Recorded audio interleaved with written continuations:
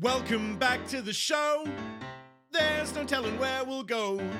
So come and share a laugh on the Imp and Skiz podcast. Welcome back, BDubs, part 2.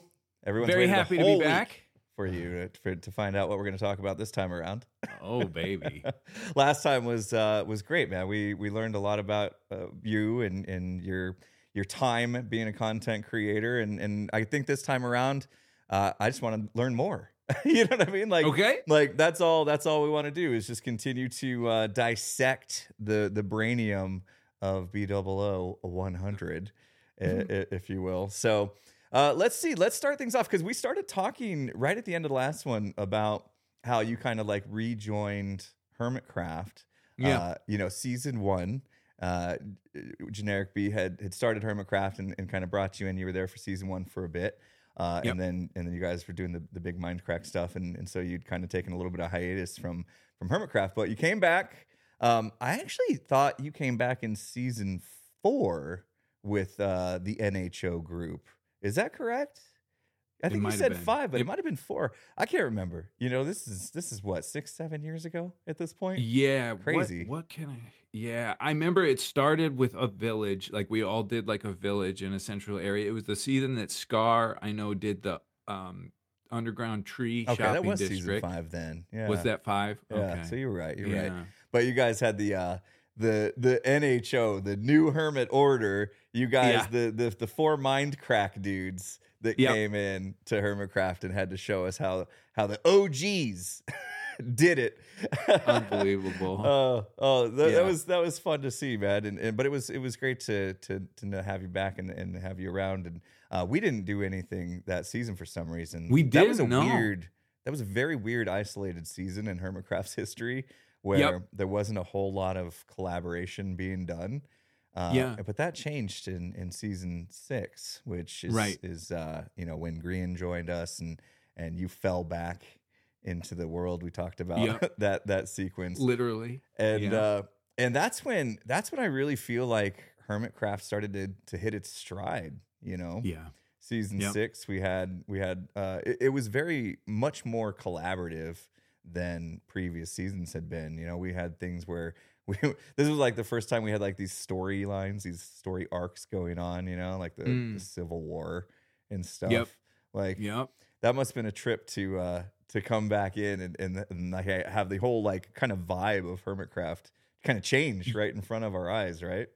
Yes. Yeah. It was actually it was pretty nerve-wracking, to be honest. Like I remember when I joined back in, it was just a new YouTube was different, it was a different world, and the way you grow and how you find success and kind of the audience shift all kind of happened. Like I'm doing Minecraft stuff and like kind of felt like our audience back then was maybe like 20s to 30s, and then coming back into Hermitcraft in season 6, I felt like the audience had gotten a lot younger. Which is a great thing. When the target audience expands, you're going to be able to reach more people, which was a great thing. But I was scared to death to say anything because I was like, I was from, I used to say swear words on YouTube. Yeah. Potty mouth this one. Yeah. And so I not only just for the swearing, but just for like, I knew there were stories present, and when there is kind of a story, like we had talked about earlier, opposite of improv, one misstep can destroy the whole thing. If you make your character do something out of the ordinary or outside of the scope of this story, you can ruin it. You can or deflate the whole story. So,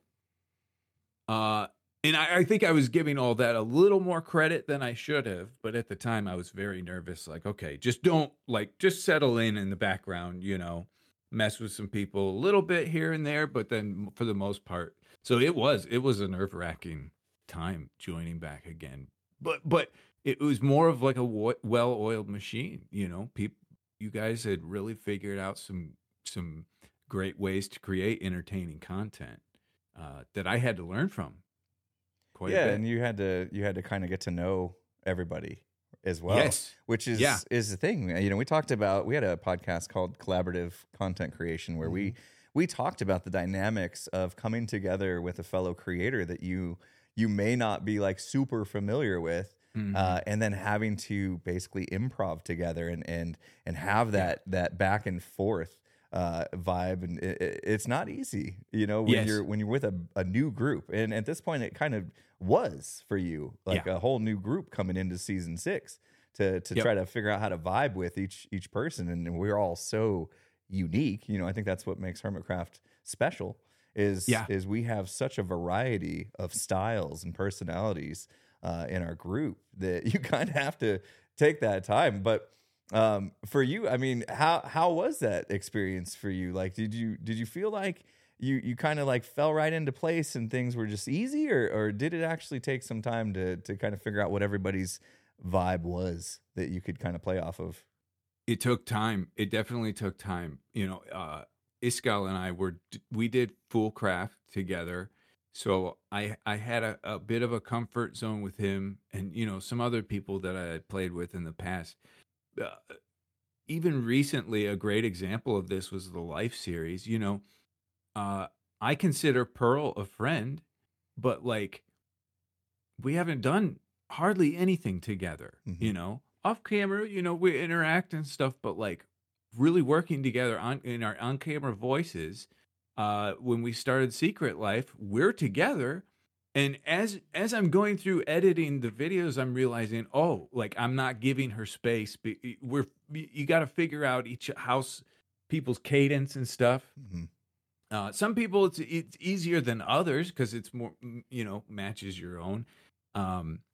But that was a big thing, is like you don't know how to match energies or something like that. So it was definitely a big learning process.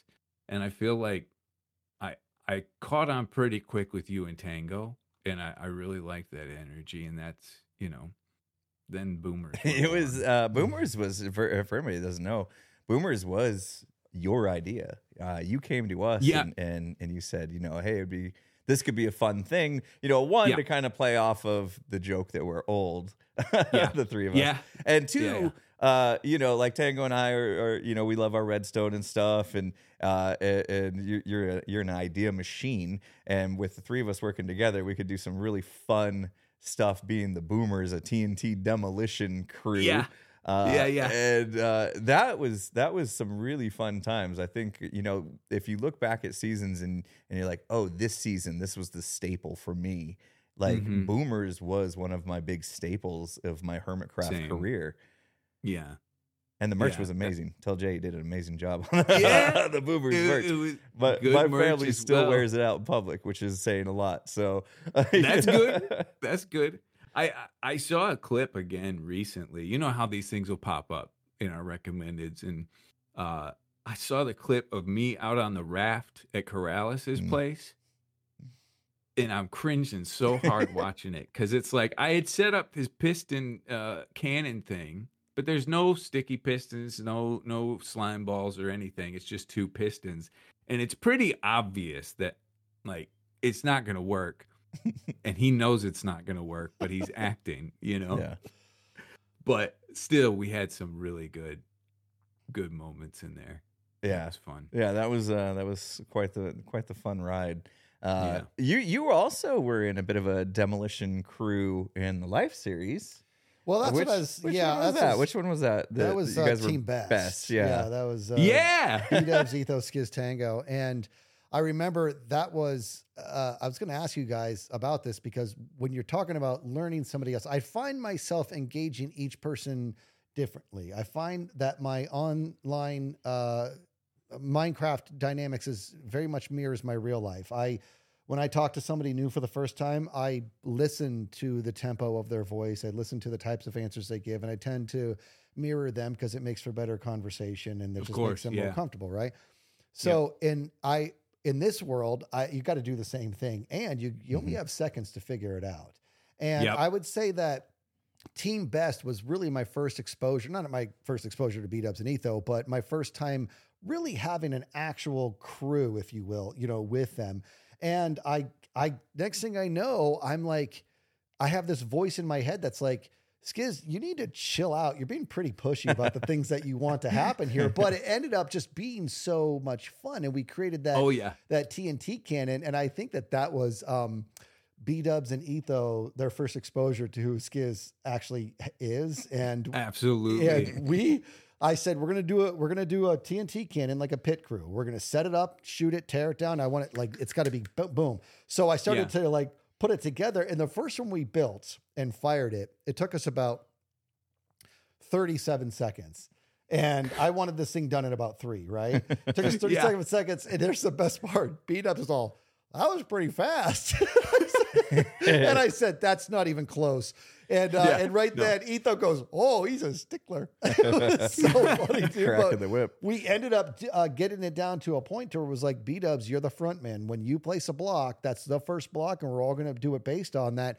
We worked, and Martin was spying on us. And when he was spying, when we were done, he said, this is the coolest thing I've ever seen. And we went and did it, and it was just like so much fun. And we found each other's cadence, and we all complimented each other, and we just had this like this fun dance throughout the rest of it. And I was like, that was a chapter that I was very proud of and very happy to have. But it takes learning, and you have to learn who they are. You have to learn the dance. Who's going to lead? Who's going to follow? Yeah. Are we going to trade places? And that one, it felt like we had been doing it for years. In my mind. Yeah, that was a fantastic time. That's for sure. And I was a firstborn in my family, but not necessarily natural leader or comfortable in leadership position. I think Etho is also that way, and maybe Tango as well. You, they're last born, youngest. Yeah. Natural, like you just stepped in, and it was a gap that was necessary within this group. Every group needs to have a leader in it, and you stepped up and you took it, and it flowed really, really well. That's great to hear. And then you you go to this last season, and my crew was me, Tango, and Big B, and Big B was in a conversation with you and Etho, and I come up on the conversation, and I just barely hear Etho say, yes, because he runs a tight ship. And I said, what are you saying? Yeah. And I go, what are you saying? I'm bossy. Big B, go home. I got to talk to these guys. And you just started rolling. It was so funny, man. That was great. Yeah. Oh man. We've had some great seasons in the Life series. And one thing that, Skiz and I have talked about on the podcast multiple times is that it's really about improv. It's about finding out what you can do from the stance of being a quick improviser on what you're going to say and react in certain situations. And I wasn't a theater kid. I was never really like naturally talented at acting or doing any kind of improv, or being a comedian was never something that I envisioned myself trying to do or anything like that. And so it doesn't come natural. And like you said, it's, sometimes you just got to work at something over and over again. And the Life series has kind of given us a platform to kind of like work those improv muscles out. But like I'm thinking back to the very first season, Third Life, and like you seem to just like feel like a complete natural, at least from the outside looking in, at least in those moments that we had together in that series. I was like, man, BDubs is just like such a natural at improv and being very witty. Like, is that because of the fact that like you had so many years of Minecraft? I mean, like, you were good back in the B team days. You know what I mean? Yeah. Like you and Generic B had the same type of back and forth that was very witty, very quick improv style. So there must be something natural there. It doesn't feel like something you had to work at super hard, at least from the outside looking in. My dad is probably the funniest person I know. My dad is extremely funny, and has always been good in that area.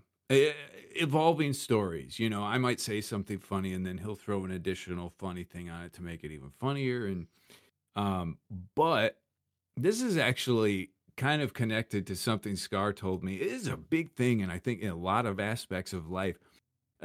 Scar was down it was season 5. Scar was working on the tree shopping district, and he was not swearing but cursing the world because it was such a difficult project. But we started talking, and he brought up the value of a visual library when it comes to art and building and stuff like that.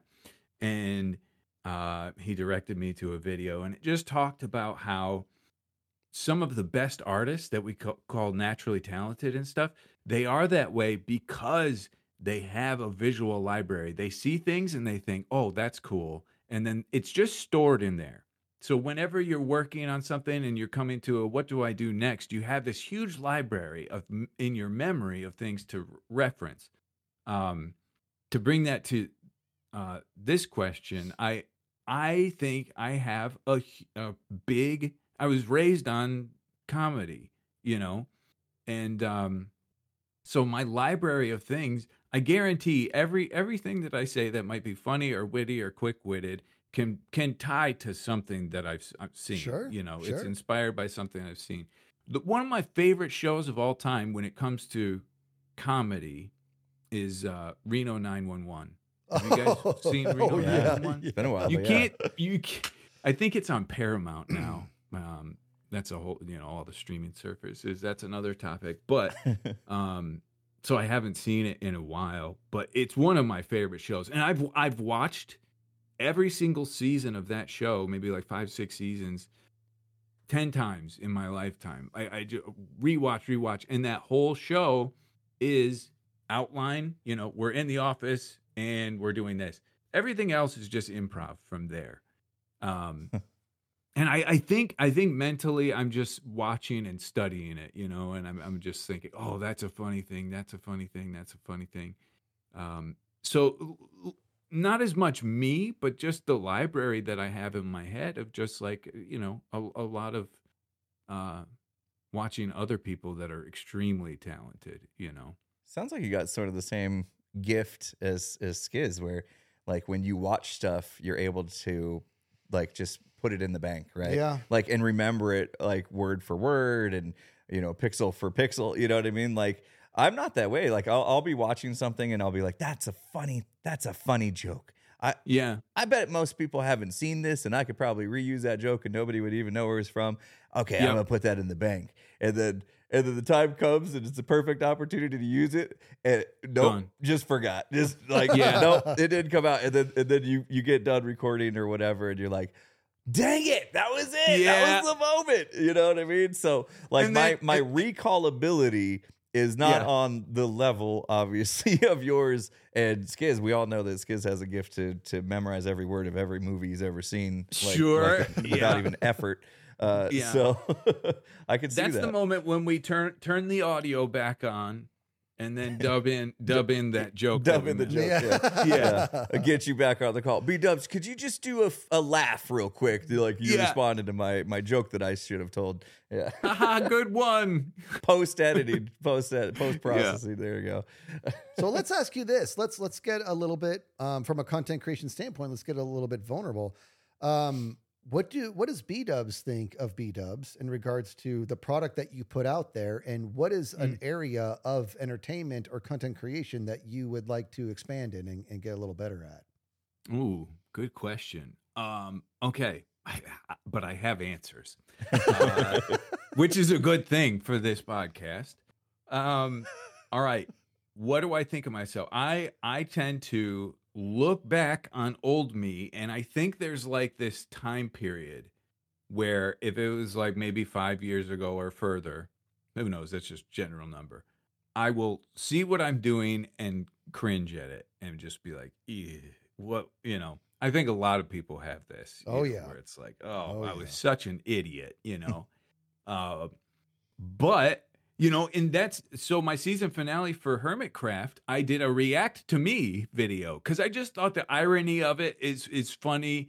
I don't like react videos very much, but I was like, this whole premise could be funny. And I actually, like, for the first time looked back on a few things that I did, and I was like, that was funny. Yeah.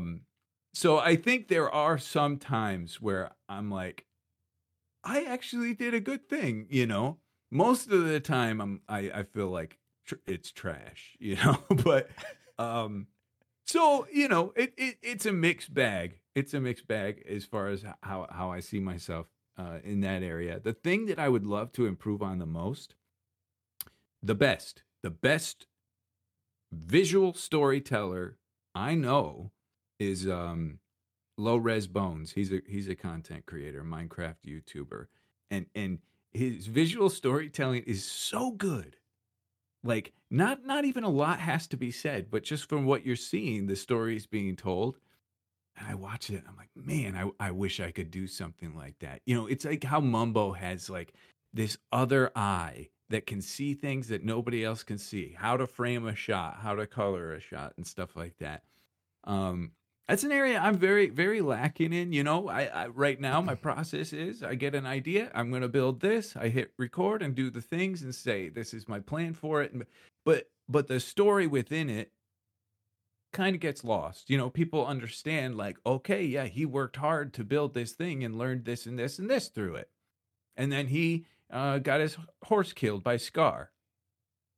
Scar killed my day one horse on purpose. I think he's still bitter about it. Yeah.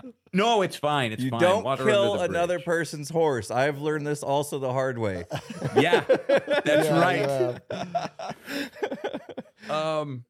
But yeah, learning how to tell stories as a content creator through more than just your words, and you see this in movie and television and stuff like that. That's an area where I feel like I'm an infant and would really like to learn more of.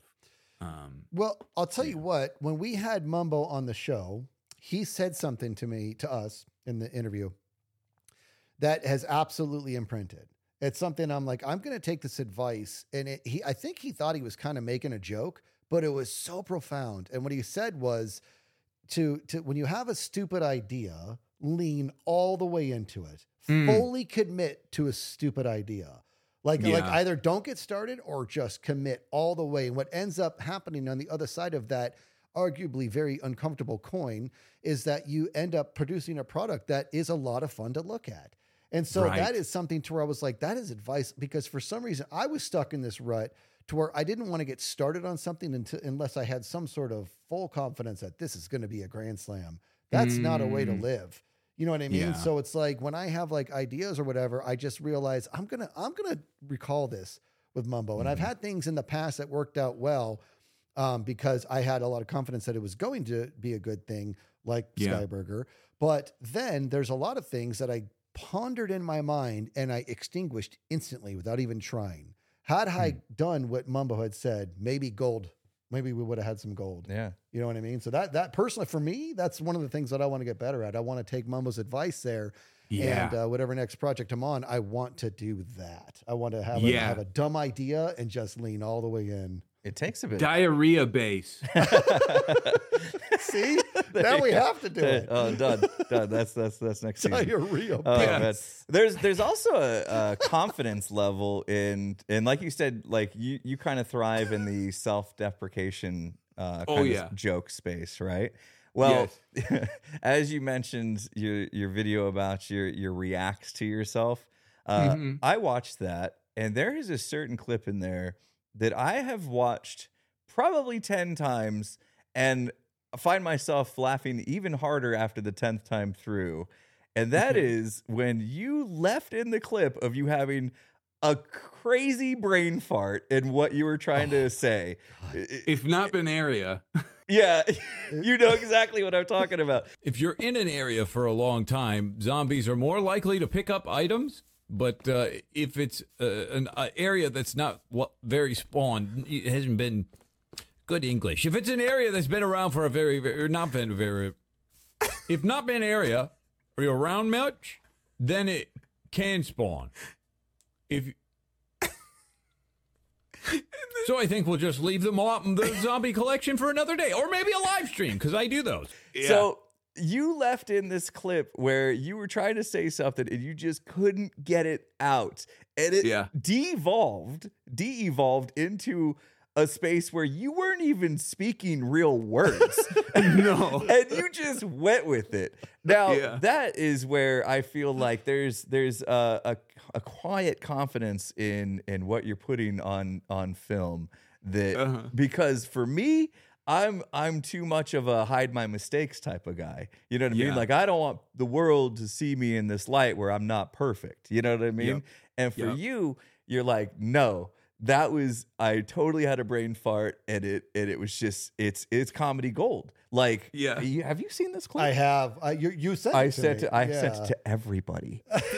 I sent it to my mom. Dude, man. I was dying. Like, I've watched a lot of your content over the years, Sure, and I don't think I've ever been like crying laughing as much as I was in watching that clip. That's so like for me, and that's when my mind's like, you see, that's where he's got it. That's where he understands comedy, because he knew, it was a non-perfect moment. And some people would be like, oh, I flubbed that up. I cut that out. I redo that scene. And you're like, no, I want everybody to see this. And I just want to say thank you, because I've gotten so many laughs from that clip, and it was absolutely amazing, man. That was just like, I was in awe of that, and I learned something from it. Like you were saying, like you watch Low Res Bones and kind of see something that, like, oh, somebody's doing this thing, and I that's where I want to grow in that space, and so now you can kind of like study that person and try to learn from them.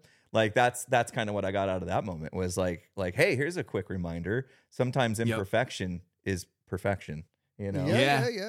I get that for sure. I think especially nowadays, the way people consume content.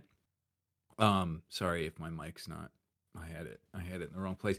The way people consume content, if people want to learn, like in that scenario, I was trying to, here I go. I'm going to try to explain it. I was trying to explain that mobs, if you're in an area for a long time, mobs are more likely to pick up items. For some reason, then I was trying to explain the counter to that, which is totally unnecessary.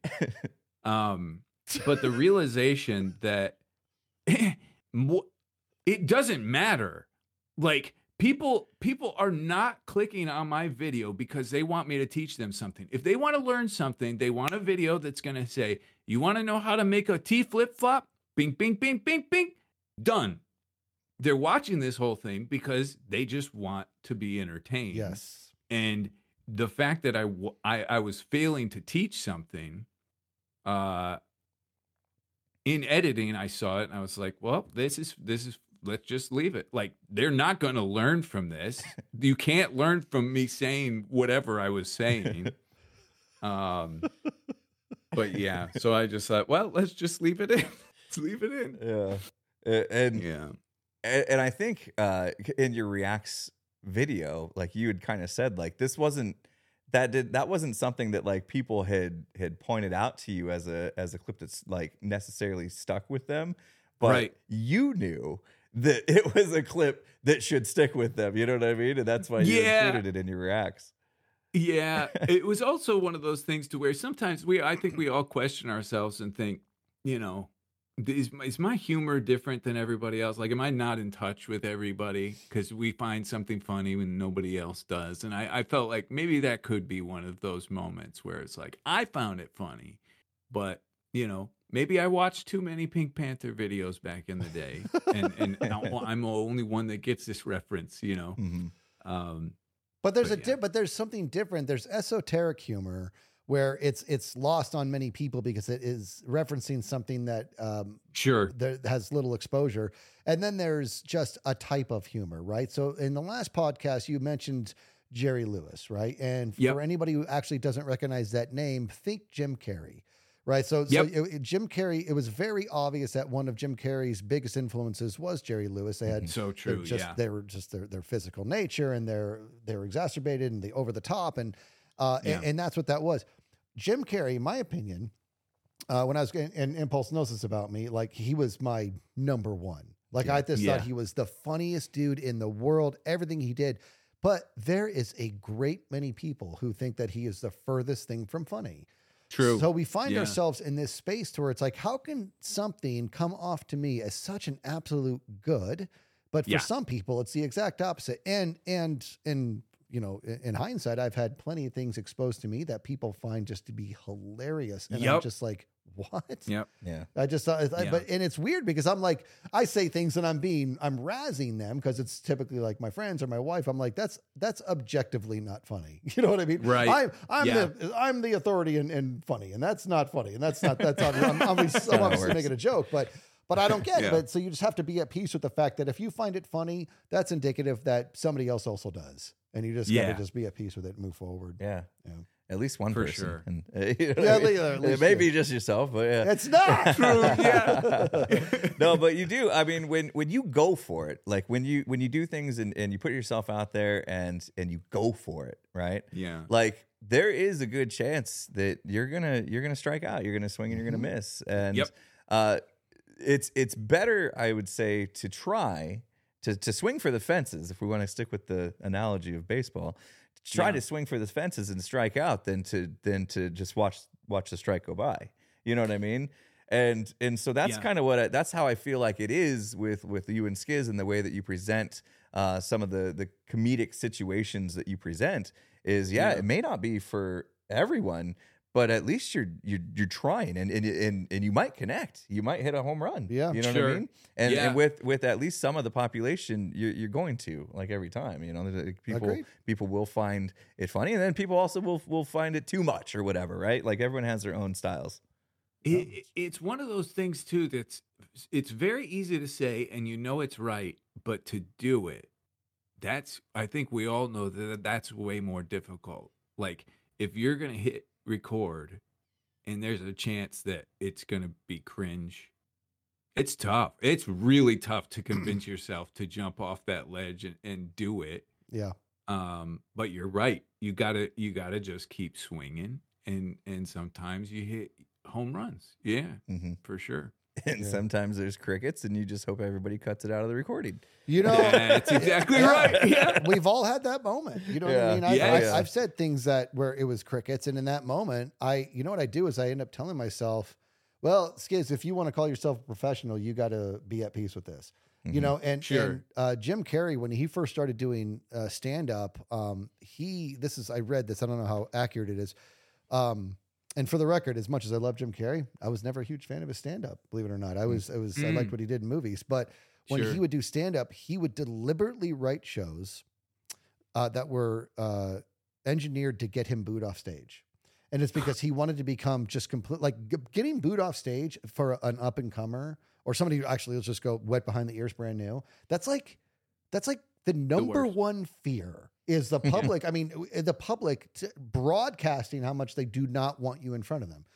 And so he would get booed off stage, and he just kept doing it for no other reason other than to experience it, because it's going to end up happening organically sooner or later. And when it does, he just wanted to be numb to it.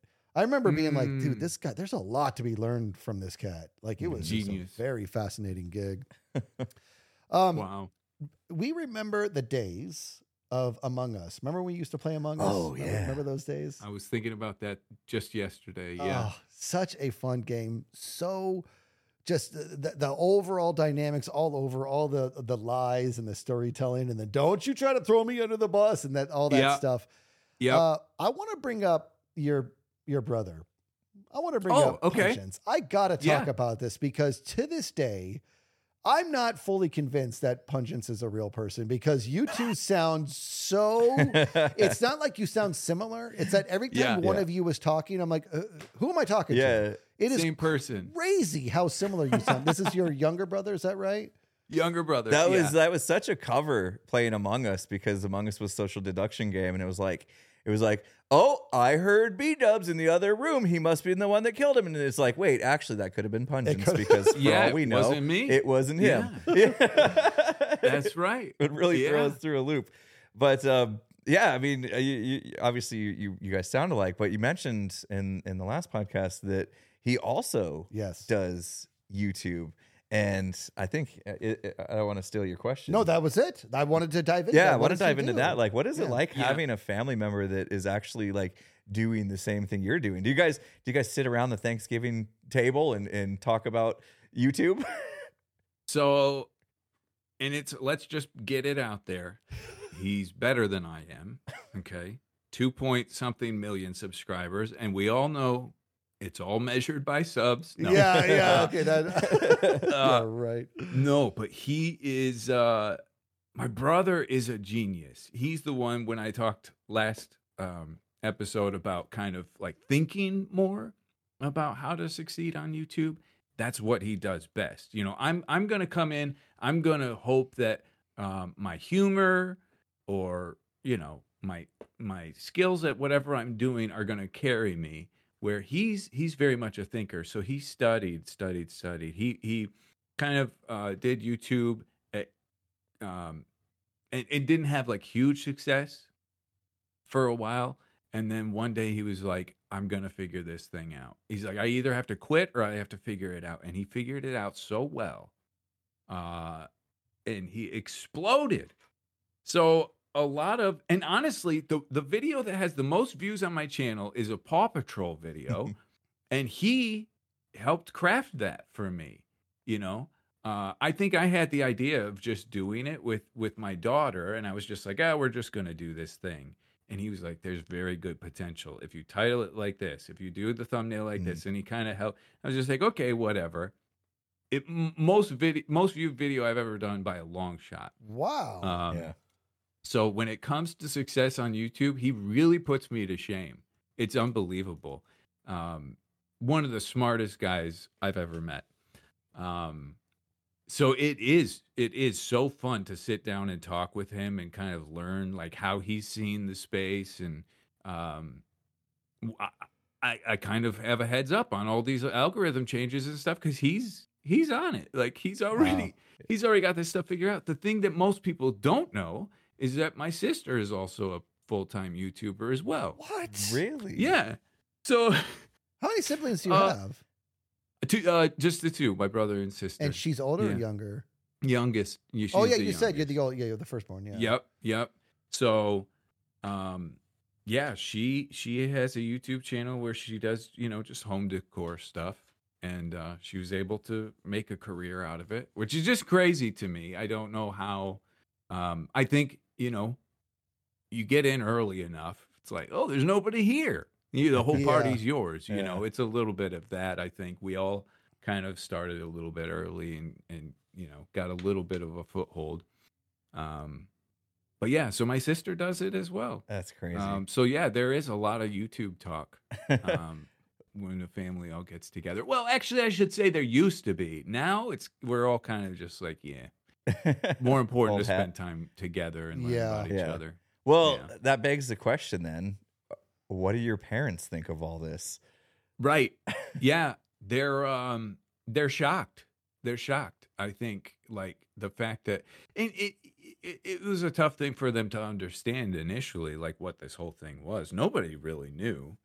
But, you know, they see that we're all happy and that we're all doing okay and successful. And I think that's all that matters to them, you know? So yeah. And never got any like resistance. You know how some in a situation like that, when parents are involved, they're like, no, you're going to be a doctor, you know, which my brother had potential to do. Wow. But still, you know, went in this direction. Yeah. So they were always very supportive of that. What does Pungence do? What's his YouTube channel about? It is variety gaming, and it's a lot of the like smaller indie games. Like I think he started out, he was doing like Dragon Ball Z video game, and then he went on to Amazing Frog. Have you guys ever heard of this game, Amazing Frog? No. It's got this insane cult following. Huge. Huh. And it's a funny game. Like, it's this frog and the physics are real funny. Like, it can't stand up properly. And he that was like his most popular thing for a very long time. But then it's Feed and Grow Fish is another one, but it's a lot of like these kind of smaller indie games that he's really carved out a niche for himself in. That's super cool. Yeah. Do you guys ever collaborate on something? We have. Yeah, we have. We did like he doesn't do much Minecraft, but we did like the Marketplace had a Star Wars thing a couple years ago that we did together, and I don't know if he uploaded that. We played some other random games every once in a while. Clone Drone in the Danger Zone. You've probably never heard of that one either. Nope. How are people watching these things if nobody's ever heard of them? They're finding them. They're finding them like crazy. So yeah, we have done some stuff together in the past. And way in the past, we used to play Minecraft together. Any server, he was on Attack of the B Team server with me and stuff. So, yeah. So we have done quite a bit together. Very good. So let me ask you this. You are doing great. Your YouTube career is obviously a colossal success, and you are always a pleasure to listen to and always a pleasure to watch. And you do all these great things. What's in the future for BDubs? Like, do you want to expand to other platforms, other games? Do you want to reinvent yourself? Or are you just enjoying the ride? You know what's a dangerous but good thing? I'm finding in life, I'm 41 now. Wait, we said we were in our 30s. You're 27, bro. I'm 30. Oh, man. I'm 27 now. Yeah. I'm finding there's so much gray in life. Like, contentment is really sought after. Everybody says, contentment is, you want to be content with what you're doing. But when you become content, then it almost turns into lackadaisical. You lose your motivation and drive. And drive sometimes comes from lack of contentment. And Skiz, you're very fatherly, so maybe you can give me some therapy afterward on this. But I've become very content with where I am in life right now, with the family balance and the work balance and what I'm doing. And I feel like if nothing changed for the rest of my life, it would be perfect. I would be extremely happy. I don't even really want more. I feel like there comes a point where you become so big that it's almost a burden, Yeah. So it's like, I'm happy with my place within our group. I'm happy with our group and the people that I work with and stuff. And so it's a struggle in my head where I'm like, I have to force myself to like try to keep, cause rowboat. Yeah. Well, you gotta row, or else you're gonna sit in the ocean.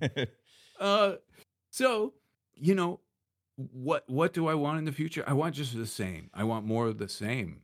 BDubs, I'm gonna tell you right now, I think that is absolutely on point with health. I think that you are nailing it in regards to what it is to have a happy, healthy life. In fact, I was talking to my wife about you a couple weeks ago, and I said something about this BDubs cat. He's got it figured out. Like, his balance is something that I'm aspiring to chase because we have to, like, there's no bigger threat to progress than comfort, right? Mm-hmm. Comfort is the biggest threat to progress. However, progress is not an absolute good. Progress can also become an addiction. Sure. And this guy sitting right next to me has a huge problem that I've been working on him with for years, is that it's never, ever good enough for him. He will never, ever be enough for him, ever. And until he gets that figured out, he's going to always feel like he hasn't made it, when in reality, he made it 850,000 subs ago. Much. Yeah. So it's like, it's one of those things where I personally, I have no advice for you. I have advice for me from you. I'm looking, and you have a very healthy outlook. You're very, very balanced. And this is something to where I aspire to be like that. I'm like, yes, comfort is the biggest threat to progress, but progress is not an absolute good. In most cases it is, but not in all, because it can become an addiction. So you be you, man. You're doing it. There's a reason that he doesn't have a lot of gray hair on his face at the young age of 27. Is there one in there, BDubs? Is there one? I got 3 of them just chilling right Pluck here. Them now. Okay. Yeah. But I mean, I'm envious too. Like Impulse, like I said before, you're one of the most driven people, and everybody's different, and everybody is capable of handling, certain weights. And another thing about your Impulse is your competitive mentality, which I am actually in awe, respect, and envious of it, because I'm a very competitive person too.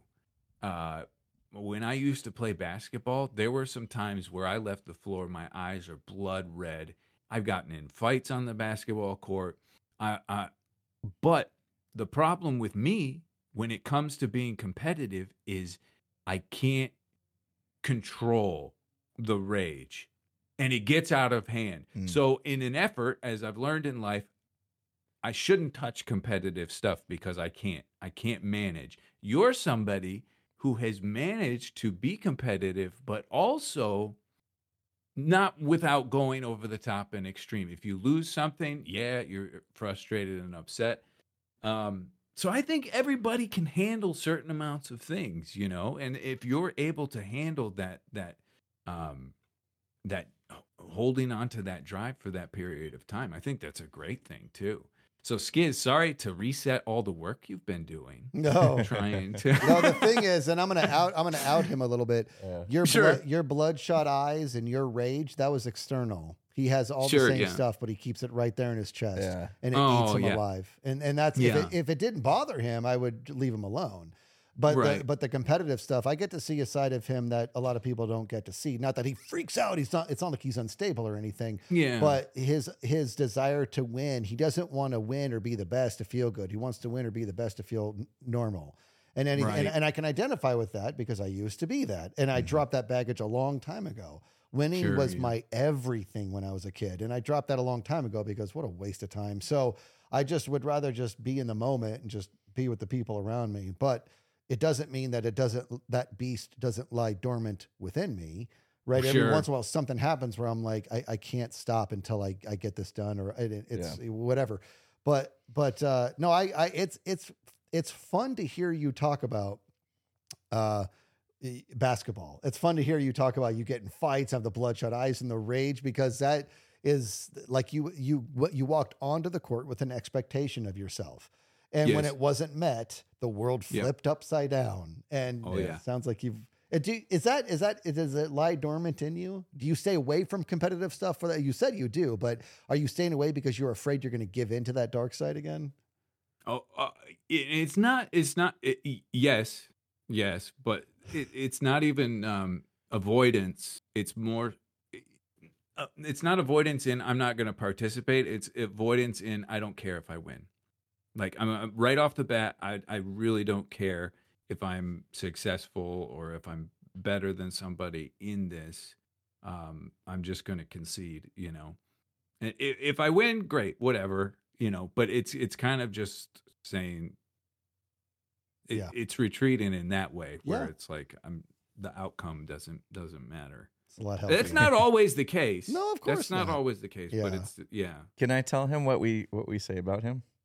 We say lots. What we say about BDubs? Yes. What we say about you is that we believe you're going to live forever. Oh yeah.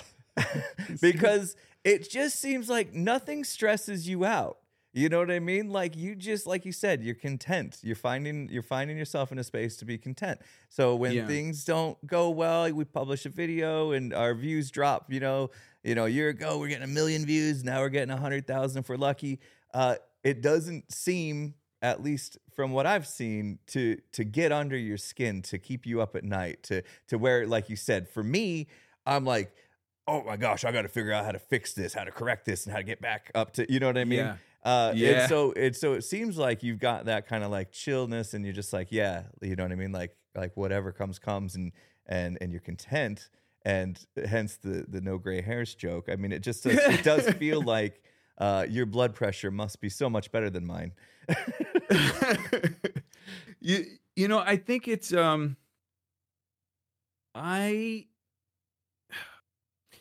you go through it's almost like if somebody's been homeless their whole life and you give them a home, it's like they've experienced that, down here. And so when you have that as a frame of reference where it's like, oh man, things could be way worse than they are right now. I think that's kind of a thing that helps me put things into perspective, is like, you go through some tough times and it helps you appreciate the current, how good things are. Doesn't mean, dude, the other day I was swearing at the coffee machine so hard when I woke up because it wasn't working. Like, I still get my blood pressure can boil. I can get mad. Oh, and driving, I was driving 2 hours for Christmas, and the people, if they heard what I said about them, I'd be put in jail.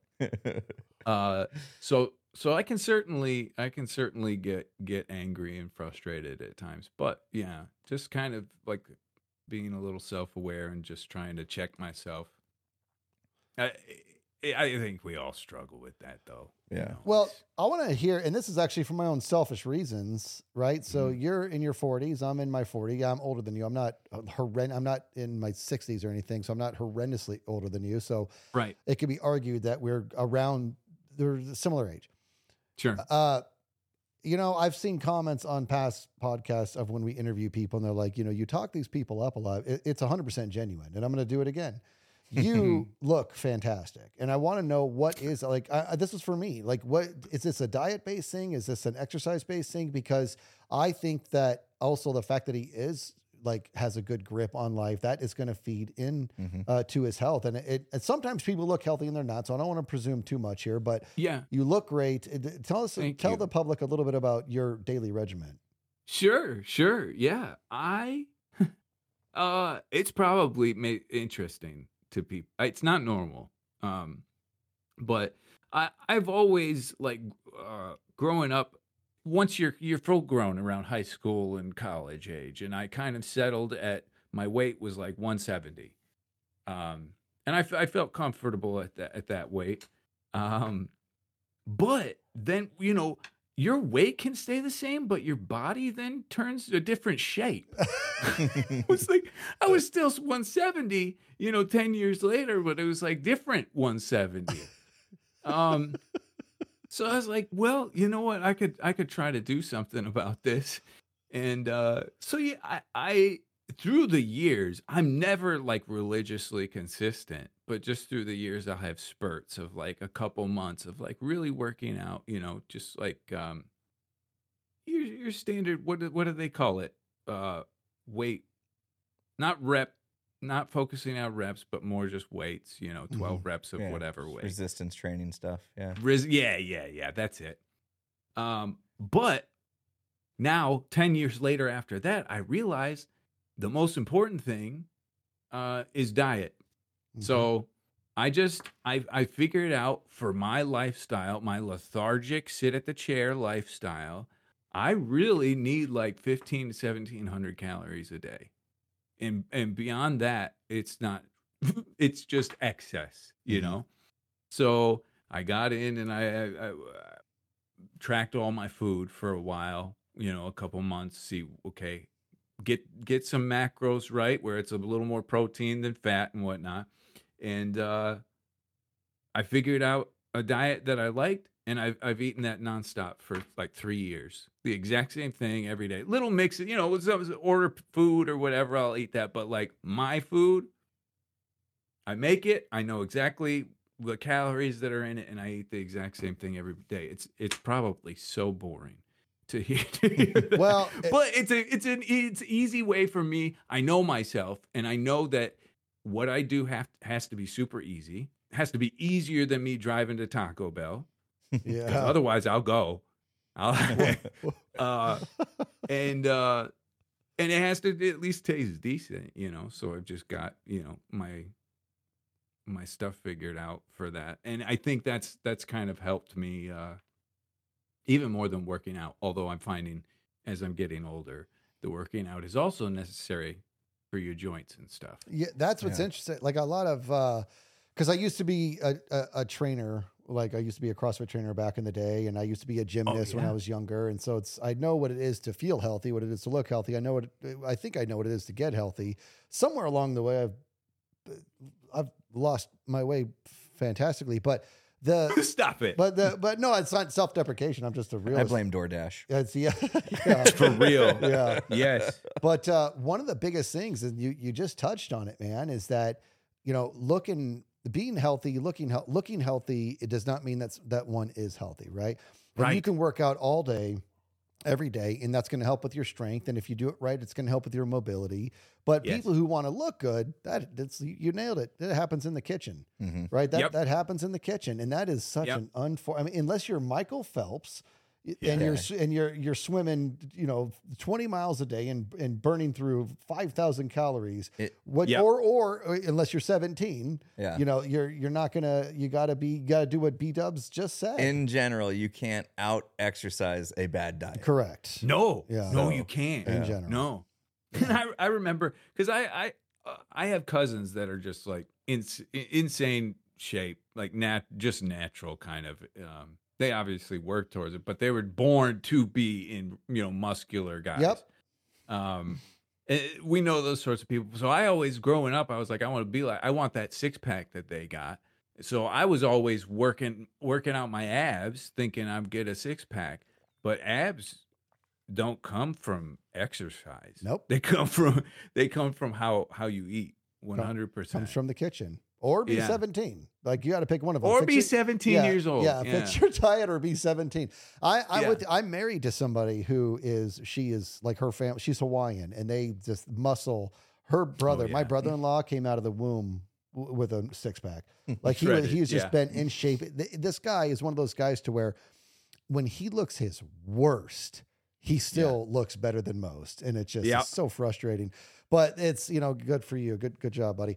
But that doesn't happen. And you know, my wife, I mean, when she like works out, like things are looking great. When she's not, things are looking good. Like, it's like, what's happening here? So I'm with you, man. I'm not having another fitness discussion. I'm not doing it. It takes that discipline. You know what I mean? And if you can apply that same discipline that you applied when you started YouTube and made sure that you were posting videos on a frequent basis, in order to get somewhere that you wanted to go, you apply that same mentality to your diet, your workout regimen, then I think that's when you can find yourself in a decent spot, which seems like you have. You know what I mean? Like you said, you're looking great. Thank you. Yeah, I think there's also a balance with that too. I mean, the whole thing, we could talk about balance and everything, couldn't we? But there's sometimes when I'm like, I need, like right now, actually, I'm about to be real mean. That's why I'm taking January off, because I'm going to be cranky.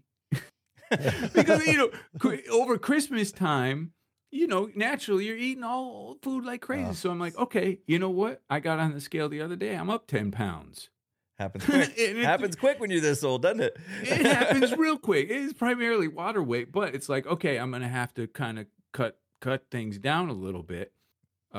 And then that can start to affect your mood, So I think in that case, there's some people where it's like, it's better to be happy, as long as you're within a healthy range. Happiness kind of might reign over. I don't know. That might be too controversial. Oh, he stopped himself. I don't know. Yeah. But I mean, isn't that is that a good point that sometimes it's okay to, you don't have to micromanage everything. Correct. You eat. You have to have a healthy relationship with food. You have to have a healthy relationship with just where you stand, right? Like with yourself. Happiness is there was a time there. We're going to do a whole podcast on this another time. There was a time there where, and for the record, I don't think I'm right, but I was like, I think I just figured out the meaning of life. I mean, and I was a young idiot, but I was like, when it comes down to it, I really do think that the purpose of life is to be happy. And I'm not saying it should be. I just think that it is because, again, we're going to talk about this in another podcast, but I feel like everything we do can be reduced down to being self-serving. No matter how outwardly selfless it looks, it can be self-serving. So if that's the case, if it is within our DNA to do whatever we can to be self-serving, then that should mean that the objective of life is to be happy. I think life is much deeper than that. I really do. But my point being that I agree with you that you've got to have a healthy relationship, not just with food and not just with the fitness thing, but with yourself. Yeah. You have to be able to, not that if you are not happy unless you have the perfect body, well, if that's who you're going to be, if that's who you're going to be, then you're going to be one of those people that ends up having a perfect body. Right. Yep. But if the journey isn't just miserable for you the whole time, you're going to have to pull a lever. You're going to have to right the ship and adjust a little bit, because you cannot live like that. And what's 100%. Worse is that living like that will slow down what you're trying to do. Mm-hmm. Well, you have this, you internalize this negative crap, and it ends up just sort of kind of running the show for you. And you fight it. You're paddling upstream the entire time. I mean, how many times have you found that like stress is the reason that you're gaining weight and not able to make it to the gym 100%. And stuff. And 100%. And so like, finding that balance, it all comes back to that word balance, is a good thing. And it seems like, you've been through a lot, BDubs, over the last 12 years, and you've kind of like, we're riding that wave, and it does feel to me, at least, from what I see, that you found a very, very great spot in being comfortable, and being like not being super stressed, and just finding your balance. And that takes sometimes, like you said, to kind of have that baseline of what you could be at, and then just trying to find where you're comfortable, where you're happy. Yeah. So that's really cool, man. That's really cool and very inspiring to see somebody that seems like that, you've made it there, and you're just, and you're cool. You're happy with where you're at, like you're not stressed about tomorrow. It feels like. If they stop updating Minecraft, I'll be pretty pissed off. So you can interview me. Hey, we will fit you in on a Phasmo stream anytime. Perfect. We'll switch to Phasmophobia or some other. There we go. Lethal Company is now the new one. That's true. That everybody seems to be into. But I got a feeling no matter what comes next for you, given all the skills and knowledge you've obtained in your life, you're going to be just fine. Like, you have no reason to stress over if Minecraft died tomorrow. You know what I mean? You're going to do just fine. But oh my gosh, 1,880,000 million viewers, million subscribers. You've published 3,871 videos on your main channel alone. Yeah. You've done other stuff. You've done vlogs, and you've done a lot of streaming in the past. You have accomplished quite a lot, sir. And you're still going, and it feels like you still have a passion behind all the content you create, which is just incredible to see after all that. So congratulations to you, man. You are a true inspiration. Thank you. Thank you very much. I know you said you didn't want to hear all the accolades. No, that's too bad. You're going to be blushing and stuff. If you're going to be that awesome, this is the burden you must bear. That's too bad. Now, one thing that we didn't quite mention enough of is that we know how time is precious, man. And we did a whole podcast on what it is on the concept of time, and you know what it means and I just want to say, and I know I speak for Impulse, I'm so grateful and thankful that you gave your time to us to do this podcast. I know I've been looking forward to this one. So thank you so much for being a part of this, man. Yeah, it was my pleasure. I'm really happy to be on. It was great. Thank your wife and kids for us too, because I know we're taking some time, especially during this kind of holiday break. So thank them from us as well for lending you. I'm not going to thank my wife. I'm not going to thank her, because she was at Sam's Club. Do you guys have Sam's Club over there? We do. Yeah. She was at Sam's Club, and the whole time we did this. Oh. So it was just my kids that watched. They watched themselves. So I'll tell them thank you. Okay. Very good. All right. I'll tell my wife too. Are they watching Paw Patrol? Is that? These kids these days, they got their iPad. They've watched 1,000 videos in the time that we've been talking here. Yeah, probably. That's how it works. So at least the first 20 seconds of 1,000 videos. Exactly. Yes. All right, man. Well, we'll let you get back to your holiday vacation. Happy New Year's to you. By the time this comes out, we'll have already been the new year. So can't wait to see what we get up to in 2024. You and I have some plans that some people are already Don't give spoilers. Figured it out. That's it. Hey, if people made it to the end of part 2 of this podcast, they deserve a little bit of extra info. Yeah. So That's I will be seeing your lovely face again in season 10 of Hermitcraft, won't I? Absolutely. Oh man, looking forward to it. All right, man. Well, thank you again. And BDubs, you're great, man. Thank you so amazing. much for your time. Thank you Appreciate guys. you. This was a blast. all right, we'll let you go. Have a good one, man. Bye. All right. See ya. See you.